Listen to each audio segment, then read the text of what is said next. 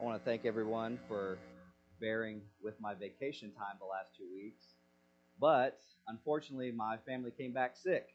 So be in prayer for my wife and kids as they have weaker immune systems than me. I just want everyone to know. The man flu is not a thing. Just kidding. I usually get sick first, so I'm just happy that they did. I want you to take a moment and look around you. Go ahead. Look at the people around you.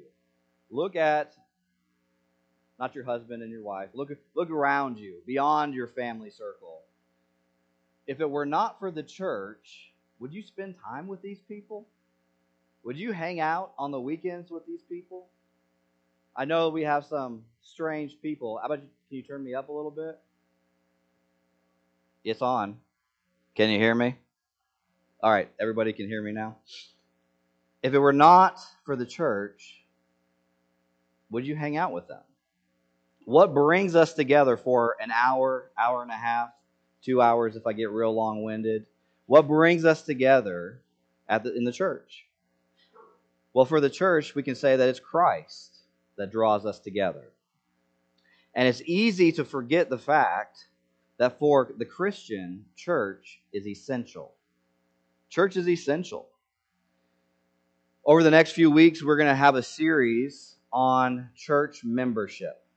Normally, we exposit a book of the Bible and we go through it verse by verse and we see all the aspects of it. I'm going to be taking verses, expositing them to show you that church membership is essential for the Christian. We are going to ask something of you, though. This is very serious that I'm going to ask you to do something for me. I want you to commit to either coming every Sunday to hear this series or listen to it online. We're going to video record it as well, but I'm asking that you will make sure that you do not miss an episode of this series. And I'm asking that because I think we need to be unified on the topic of church membership. We need to be unified in what does it mean to be a member of a church. This is a big topic, and it's extremely important for you as a Christian. It is essential for you as a Christian to understand membership in the church. So why does meaningful membership matter? That's a lot of M's. Why does meaningful membership matter? That's the question that we are going to answer in our series. And we're going to start with Ephesians chapter 2, verses 11 through 22. So if you would join me in your Bibles to the book of Ephesians, and we'll start in verse 11.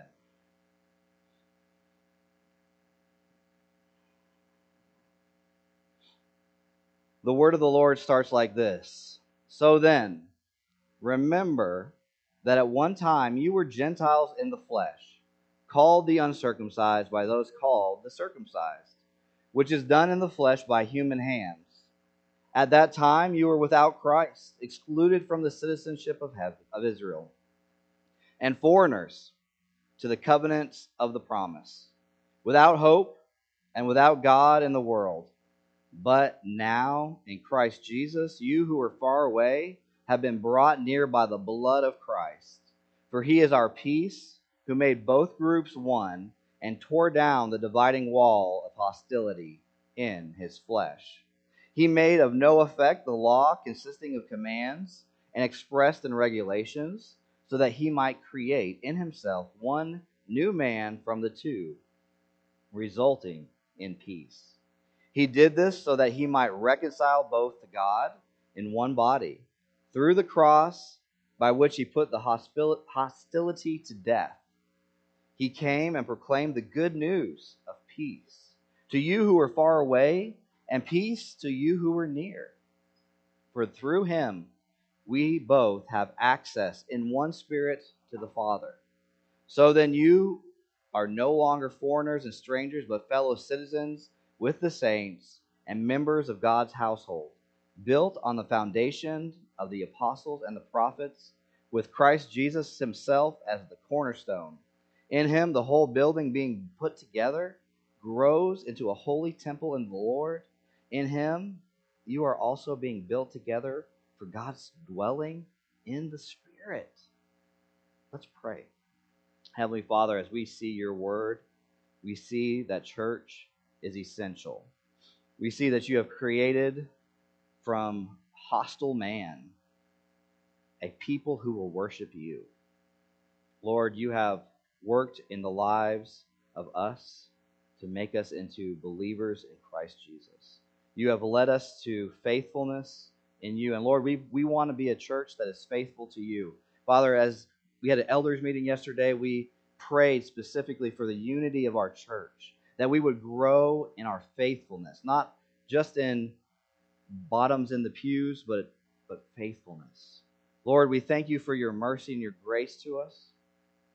Father, we could not do this without you. We thank you for the gift that is the church. It is a gift that is a foundation that builds to a worshiping people. Lord, I would pray that we would be a people that worship today. I pray that those churches that are in other areas that have struggled to meet, whether due to COVID restrictions or through persecution, that they would be faithful to you. Lord, lift up their pastors as they preach the message, knowing that they could be committed to prison or could be killed. Lord, we pray for your mercy and your grace upon us, and we don't take lightly the comfort that we have here today. And all these things we pray in Jesus' name. Amen. So I've been in Sierra Vista now for about 2 years, and I like to ask questions of people that I run into. One of the main questions I like to ask is, what is your faith background? Where do you go to church? Often I will hear people say things like, well, I'm a Christian, but I don't go to church. Or I'll hear things like, well, I go to several churches. I'm like, well, do you have a membership at one of these churches? Oh, no, I like to go to different ones at different times. And I feel sad for these people. I feel sorrowful for these people because they don't have a family. They are orphans. They are orphans in the faith. When you say you are a Christian, but you do not have a church that you can call home, you're an orphan. You may be a believer in Jesus Christ, which is absolutely true. You do not have to be a member to be a Christian. I know of many people who have been converted far overseas where there are no faithful churches. And they are Christians. They are believers. We know that the man on the cross, when Jesus said, you will be with me in paradise, he did not have a church home. So we know that salvation is not dependent on your church membership status. But what we do know is that the ordinary means of grace is through membership in a local church. Many Christians live by hamstringing themselves. They live by crippling themselves when they don't join a local body of believers. In fact, I received a notice not too long ago saying my membership had been renewed. Well, I didn't even know that I had a membership with this company. And this email said they're going to charge me so much money for a membership renewal. So, of course, I called them and I canceled them and said, I don't even remember signing up for this membership. So membership has a funny connotation in our society, doesn't it? When we think of membership, we can think of a gym membership that we go to only in January when we make our New Year's resolution. Or we think about a membership to a meal planning site that we look at only when we feel guilty about the donuts that we had for breakfast this morning. And so we think about membership in all these ways, but I really want to define that for us and then think of it more in the terms of being a partner. We see that when we got done in our last series, Paul often said, you are partners with me in the gospel in Philippians. So we are a partner, a covenant member, maybe even more clear. So let's go ahead and define it. First, let's go to the definition. Biblical church membership. Now, this is long and complicated, but we're going to talk it over several times. So don't worry about trying to catch it all in one scoop.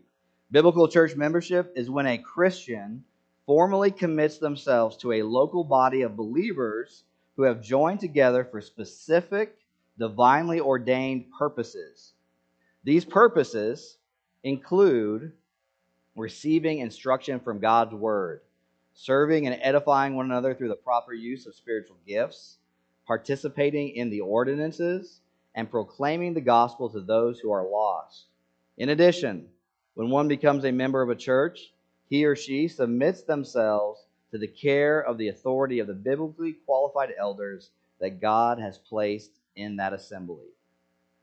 So why does meaningful church membership matter? First, it's because you matter to Jesus. Look at verse 11. Paul, when he was writing to the Ephesians, he expressed what it means to be a Christian. And in this short portion, he describes unity in Christ.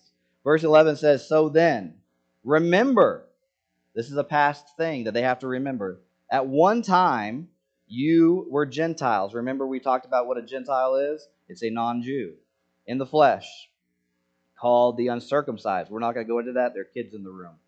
By those called the circumcised, which is done in the flesh by human hands. He talks about their past. He says, you were not the people of God at one point. You were not members in the body. You were called this by the Jews. And the issue, of course, is that you are without Christ at that time, in the past. So remember your past. You had no citizenship. Remember, citizenship during the Roman Empire was very, very important. You needed to be a citizen to get special benefits. Not too far unlike today. And he said you are without the covenant of promise. And you are without hope of God. Doesn't that describe us? Doesn't that describe how we were when we were without Christ?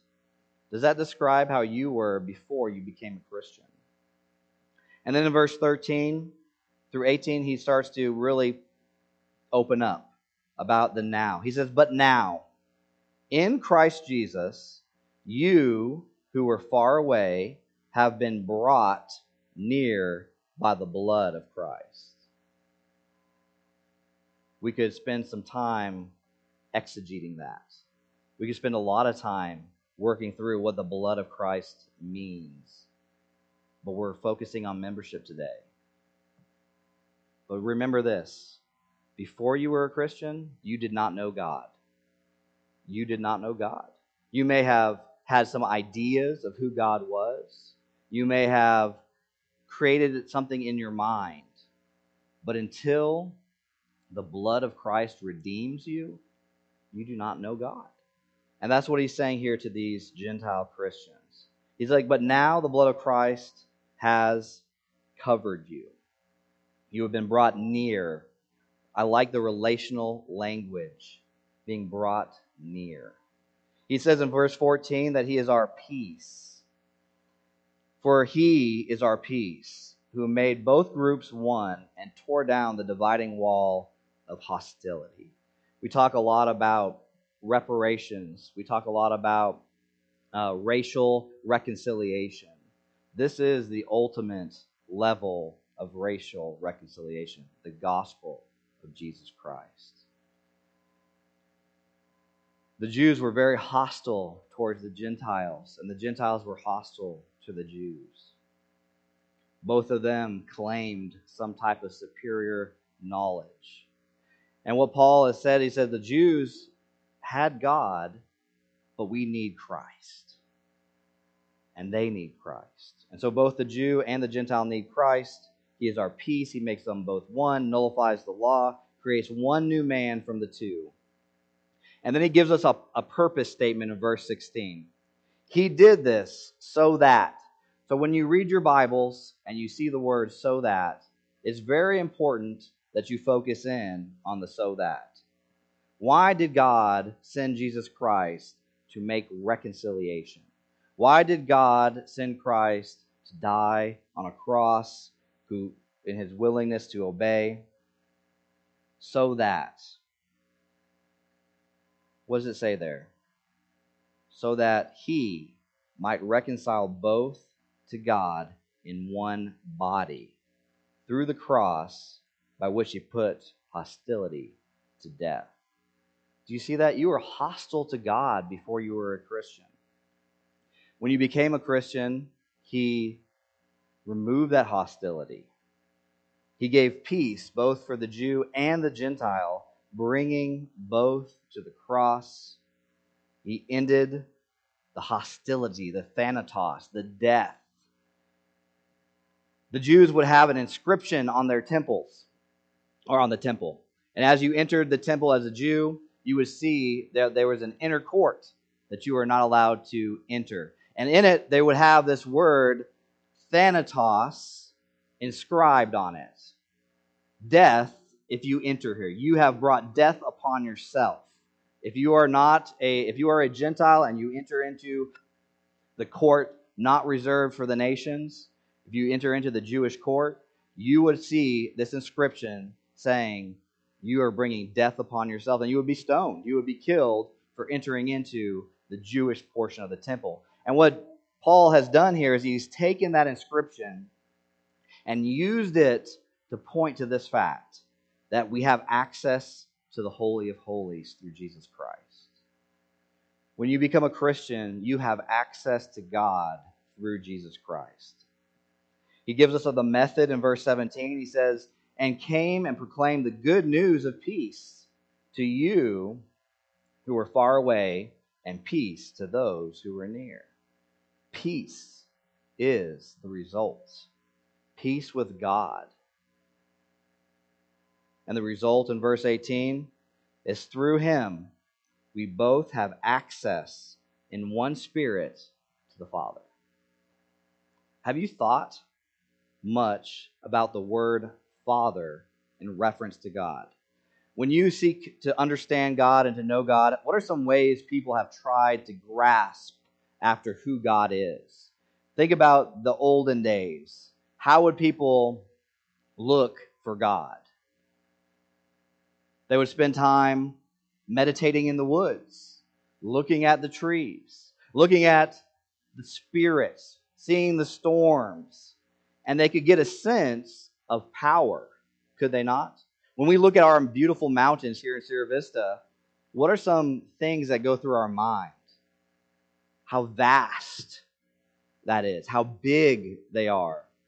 It's awe-inspiring. However, only through Scripture do we understand that God is Father.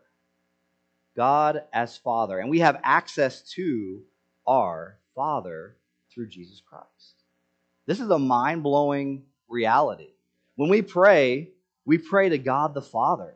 We don't pray to God the mysterious one or the unknown God, as Paul told the Athenians. We pray to God as Father. Now, some of you have earthly fathers who are terrible people. I get that. But they do not represent God the Father. And when we look to God the Father, we look at His Word that has been revealed to us. That's how we understand who God is. He has been revealed to us, and then Jesus has taken that on and really exploded our understanding. In fact, our prayers, the model prayer that we have, what do we pray? Our Father, who art in heaven, hallowed be thy name. Jesus points to the fact that God is Father. The pagan world that this letter was originally written to, well, he wrote to the Christians, but they came out of a pagan world. They had gods of all kinds, but those gods offered no hope. So I grew up in Senegal, and in West Africa, they're very proud of being animistic. Being animistic means that you have spirits in everything. There's a spirit in the tree, and they would not walk by the tree during the noontime because that spirit from the tree could jump on it and possess you. And so they had this animistic understanding. And so they would try to appease the spirits by wearing griggories with the Quran. They would mix Muslim concepts with their animistic practices, and they would try to do all these things to appease the gods. What a hopeless state that is. But you know what? We have a society full of hopeless people. Where do people find their hope in our society? Where do people find peace? Just think about the last Netflix show you watched. In that last Netflix show, what was it that you watched? Were there people in there looking for hope, in their intellect? Were there people looking for hope in their sexual identity? Were there people looking for hope in following their heart? We have a hopeless world that surrounds us. And yet, here in Ephesians, Paul says, you did not have peace, but now you have peace. You did not have hope, but now you have hope. Through him, we both have access in one spirit to the Father. So that then you are no longer foreigners and strangers, but fellow citizens with the saints and members of God's household. I was at a graduation a couple weeks ago. This is why I went on vacation, was to see a bunch of my old youth graduate. And several people gave speeches. And as typical as most teenagers are when they give speeches, they gave a lot of sayings from other people, relying on Abraham Lincoln and all these other people that were famous. But one of the main themes was to follow your heart. Follow your heart is the religion of our society today. Why is that wrong? Why can't we follow our heart? Well, I'll tell you, there was one brave young lady in her speech. She says, don't look at the physical things. She says, follow Christ. And in her speech, she gave a clear presentation of the gospel. Because she understood that this world is hostile. There are hostility to God. And the only way to have that repaired is through the faith in Jesus Christ. So, we're starting to understand now that we are called to Christ. And if we are a people called to Christ, then we have a name. Here he starts to say we are members of God's household. We are fellow citizens and saints in verse 19. Only Christ, in his sacrificial blood, breaks the barrier of hostility and brings all of us weird people together. We all have different hobbies. We all have different likes. Some of us would rather not be around people. Some of us like to be around shooting. Some of us like going to the range. Some of us don't like Republicans, and some of us don't like Democrats. But we are surrounded by one thing, the love of Christ. And that's what we're here for. So, if you matter to Jesus, you matter to us. If Christ died so that people could break that wall of hostility to God, why would we do anything less than to die for those around us? We're one family. We are a household. When you see the word household, that means we're a family. Now, I know many of you have Thanksgiving dinners just like I do, and there are certain members of our family that we do not want to invite. We know that they will probably get drunk and then lay down on the floor and cause a lot of problems. I'm not saying any names. But we have family members who we don't necessarily like. And that can be the church. When the early church, they used to say that the death of Christ has created a third race, a new humanity. I really like how they said that. Outsiders become insiders. Those unworthy are now honored at the table. Uncle Joe is welcome at the table. It is a miracle. It's people we would not invite to family dinners are now invited. The person you're sitting next to is not worthy of the grace of God. They're not even worthy of maybe your grace, but neither are you. So, what does it mean to be God's family? Well, it means that the church is universal and local. Look at verse 19. It says, so then, you are no longer foreigners and strangers, but fellow citizens with the saints and members of God's household. So he uses the language of the saints. I love this language of family. We're brothers and sisters here. We are brothers and sisters with all Christians throughout time. Think about that for a minute. We are brothers and sisters with all Christians. That's a big family.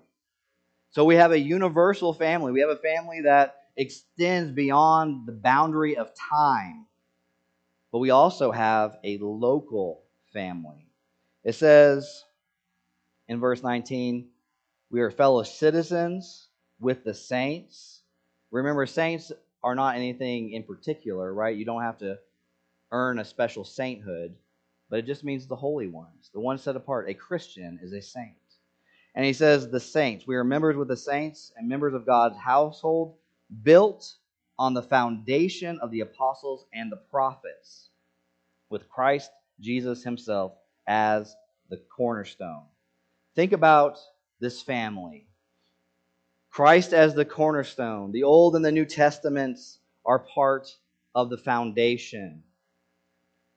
When you think about a cornerstone, it's the most important stone in your foundation laying. I'm not an architect, so I couldn't tell you the details, but what I can tell you is if you do not have a cornerstone, your house may be a little wonky. You may have a house that does not get built in the right direction. So, we have to be a house built on Christ. We see two levels here. We see a vertical with God as our Father in verse 20. And we see the horizontal. It means that as family, we are accepted and people know your name. In a family environment, you can relax. I don't know about you, but on Thanksgiving, most of us like to wear stretchy pants. I'm not wearing stretchy pants today because I'm being in a more formal setting. But when you're with your family, what do you wear? Your comfortable clothes. I have a shirt that I'm not allowed to wear outside the family. There are things that we have that are family oriented, and we can be comfortable. So what does that mean for our church? Does that mean that we show up in flip-flops and tank tops?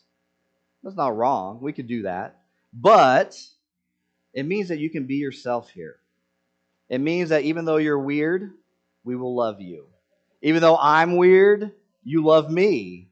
Even though you have some strange habits, you have some weird tics. Maybe you're not accepted anywhere else in the world, but you are accepted here.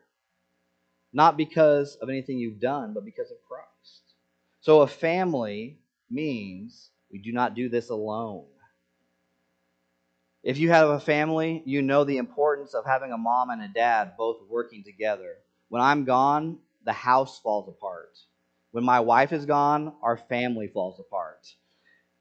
For some reason, everything in my house breaks when I'm gone for a few days. I don't understand what it is, the dishwasher, the washing machine, the door, anything. Something breaks. When I leave, or when my wife leaves for a couple days, the kids fall apart. I don't know what it is. They're crying and screaming, and dad needs help. We need both of us working for it. So that means that there is a growing unity in our marriage, just like there's a growing unity in the church. We are to grow. In verse 21, it says, "In him, the whole building, being put together, grows into a holy temple in the Lord." Union with Christ leads to growth in worship. What is the purpose of a temple? What was the purpose of the Old Testament temple? It was to worship God, the God of the universe. We only grow in our trust in Christ when we are united to Christ. And that growth happens in community. Remember when I said I feel sorry for the person who says they don't have a church home? They're not a member anywhere? It's because they're not growing in their community. I'm going to tell you, 9 times out of 10, when someone tells me that they are a Christian but they don't go to church, I find that they are an unhealthy Christian. They have bad theology. They have weird understanding of Scripture. Maybe they're weak in prayer and their Bible. Maybe they have a series of mental illnesses. I find it every time. In fact, most of the biblical counseling I do are not our church members. They are people that are outside the church from other churches or not even having any church. And I have to counsel them biblically because they're not getting fed a constant diet of Scripture. So, it's important, friends. We are built together for God's dwelling. Look at verse 22. In Him, you are also being built together for God's dwelling in the Spirit. I like how 1 Peter chapter 2 really brings this out. In 1 Peter chapter 2, verse 5, he says, "You yourselves, as living stones, a spiritual house, are being built to be a holy priesthood, to offer spiritual sacrifices acceptable to God through Jesus Christ." You hear how the church is being described here? It is a community of people serving together for a purpose of worshiping God. You may not feel like you have a lot to offer. One of the important things about being a family is, and this is one of the things I told my oldest son, I said, "You're the reason that I'm a father today." Just being in existence means that I get to have the privilege of being a father. Just being here at church is important. It's important for you to just exist in this place. Be yourself here at church. And you may be afraid that people may not like you. I get it. You may have some of the weirdest things going on, and I think I've met all the weird people in our church. And you have met me, so you know the weirdest one of us all. But we still love you, and we still care for you. And you guys, strangely, still love me and care for me. I don't understand. But how is the church described? Well, it's called family. So we know families have weird people, right? And you're one of them. Believe in me. But we're also a body. What about our body? Why is it called a body? Why is the church called a body? Well, it's because we have parts. And all the parts are important in the church. Not just some Sundays, but every Sunday. Every Sunday, you are needed. And you need the church. We have hands for serving. We have feet for going. We have mouths for talking. We have all these aspects. If I told my hands I did not need them, I would not be able to make it to church in the morning. If I told my feet they were unnecessary because they got some weird things happening, what would I do? I wouldn't be able to go very far. So you are needed at this church. You have seen our church grow recently in the last 2 years from 16 core members to what we have today. Every single one of you is needed here for worship, for the purpose of worshiping God. Not because we want to see you give more money or spend more time, but because we need you to worship God with us. I'm going to tell you, when I sing a worship song about Christ alone, who is my firm foundation, and I stand next to someone who has come out of alcoholism, I get tears in my eyes. When I sing about how Christ redeems me from the pit of depression, and I'm sitting next to someone who maybe struggles with bipolar disease, and they're singing at the top of their lungs about who Jesus Christ is to them, I worship a little bit stronger. And that's why we need each other, friends. The church is also called a bride. It's called a temple. It's called a lampstand. It has many other names. But the main point is that God designed it for us to operate in our God-given roles, which means many things. Cliffhanger, preview of the next sermon. There is a reason for the church, and we need you here. We need you to volunteer and get out of your comfort zone. You have something to contribute to the growth of this church. And as you contribute, you yourself are going to grow. You know, Verna could play songs, our pianist, could play songs with only a few keys on the piano. She does really well playing the piano. But when she uses as many as she can, she produces far better music.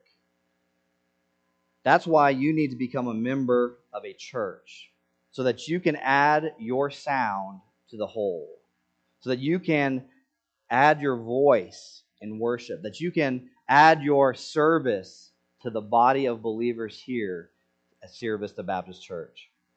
Now, I know there are many reasons why you cannot or you should not be a member of a local church, but I want you to think hard. I know we're going to forget about this by lunchtime, but think hard about the value of being a member committed to a local church. I want you to think hard about that. What are you missing? What are you missing in not formally committing to walk in faith with other believers? Some reasons you may not want to join are valid. Maybe our statement of faith is not the same as something you believe. That's a valid reason not to join a church. Maybe you don't believe in believers' baptism. Maybe you baptize infants. That's probably a good reason not to join a local church. Our church. There is a Presbyterian church for that. But you don't really fully contribute in service and worship until you fully commit. What is it about commitment that brings us to formally work harder? When I am committed to my wife in a marriage, I serve her in more and more ways. When I am committed to an organization, when you join the army, you have to be committed. Otherwise, it will not go so well for you. You have to be committed. When you say the oath of office, when you join the military, you are making a commitment to uphold the Constitution. By saying those words, you are going to make greater effort than someone who never said that. You don't fully contribute in worship and service until you fully commit. You don't get the legal protections of marriage until you commit to the marriage bond. You must commit. So what that looks like at Sierra Vista Baptist Church, to become a member, you have to make your desire to be a member known. You have to tell one of the elders. Then we schedule a membership class. Part of that membership class is going to include this series of videos. You will have to watch the series on membership. And then in the class, we will talk about our statement of faith. We'll talk about our core values. And then you also will share with us your testimony. How did you become a Christian? What is the gospel? Once that goes through, then we will, as elders, sit down and evaluate your statement of faith and what you have said. And then the elders will either contact you for more information, or we will vote and determine to include you into our body of believers. Then 2 weeks in the bulletin, your name will be. That way, if you are a notoriously bad lawyer who takes advantage of people, I know I'm picking on the lawyers. I do this often. Sorry, lawyers. Don't sue me. If you're a really bad person and you show up in our bulletin and someone sees that, that gives us time to investigate. And then we vote you in as members. So it's a long process, because we here at Sierra Vista Baptist Church believe meaningful membership matters. And we want you to be a member, but we want you to be a real committed member here. And we're going to see the importance of that as we continue. A member must be someone that Christ has brought near by his blood. We saw that in Ephesians 11. You can't have unity with the devil. If you are not a believer in Jesus Christ, you belong to someone else. And that is a warning to us all. You have to be a part of the universal church, which means you are a Christian, like all the Christians throughout time. You have to have peace with God and others. If you are running from another church and you are coming to this church because you had conflict at your last church that's unresolved, we want to resolve that conflict with the other church before you can be a member here. So if you have not dealt with your last church, you cannot deal with our church until we take care of business at the last church. So you cannot run from church discipline at another church and come to this church and find a secret haven. And we will work with you. The elders would love to talk with you and maybe even help be mediators in that process. but we are not going to steal sheep from other churches. You have to be part of the family. We love to have our potlucks because, of course, we have Baptist in our name, and Baptists love potlucks. And families eat together. We want you to come and have dinner with us. Come eat with us. You have to be a citizen of heaven. You have to be a Christian. You have to be walking in faith. And you have to be part of a growing family of worshipers.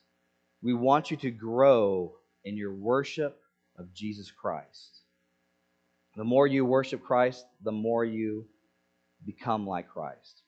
So I have a confession to make. I did not think much of church membership. In fact, I didn't even think much of the church several years ago. Remember, it really made no sense to me. Even though I grew up as a missionary kid with access to all the right resources, to my parents who went to seminary and have theological degrees, I did not think of much about church. I was tempted to a type of rugged individualism. I can make it on my own. Nature is my church. I just got to go fishing, and if I catch a big fish, that's God speaking to me. That's the kind of mentality that I had.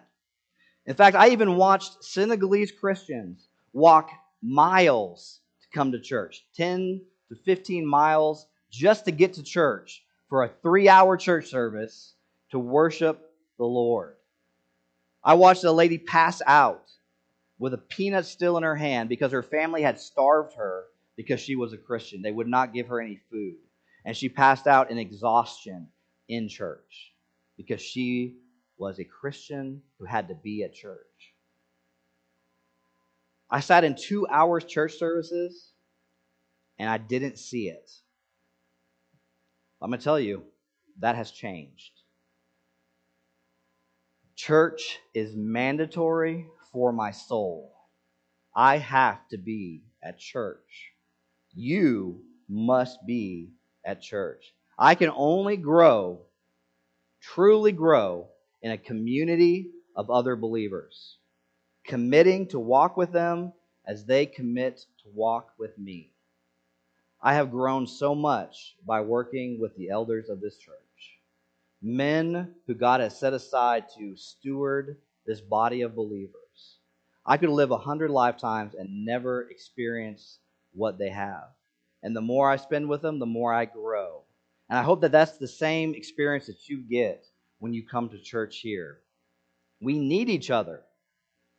That's what meaningful membership does. God has created the church as a mechanism for your growth as a Christian, for your growth in the trust in Jesus Christ.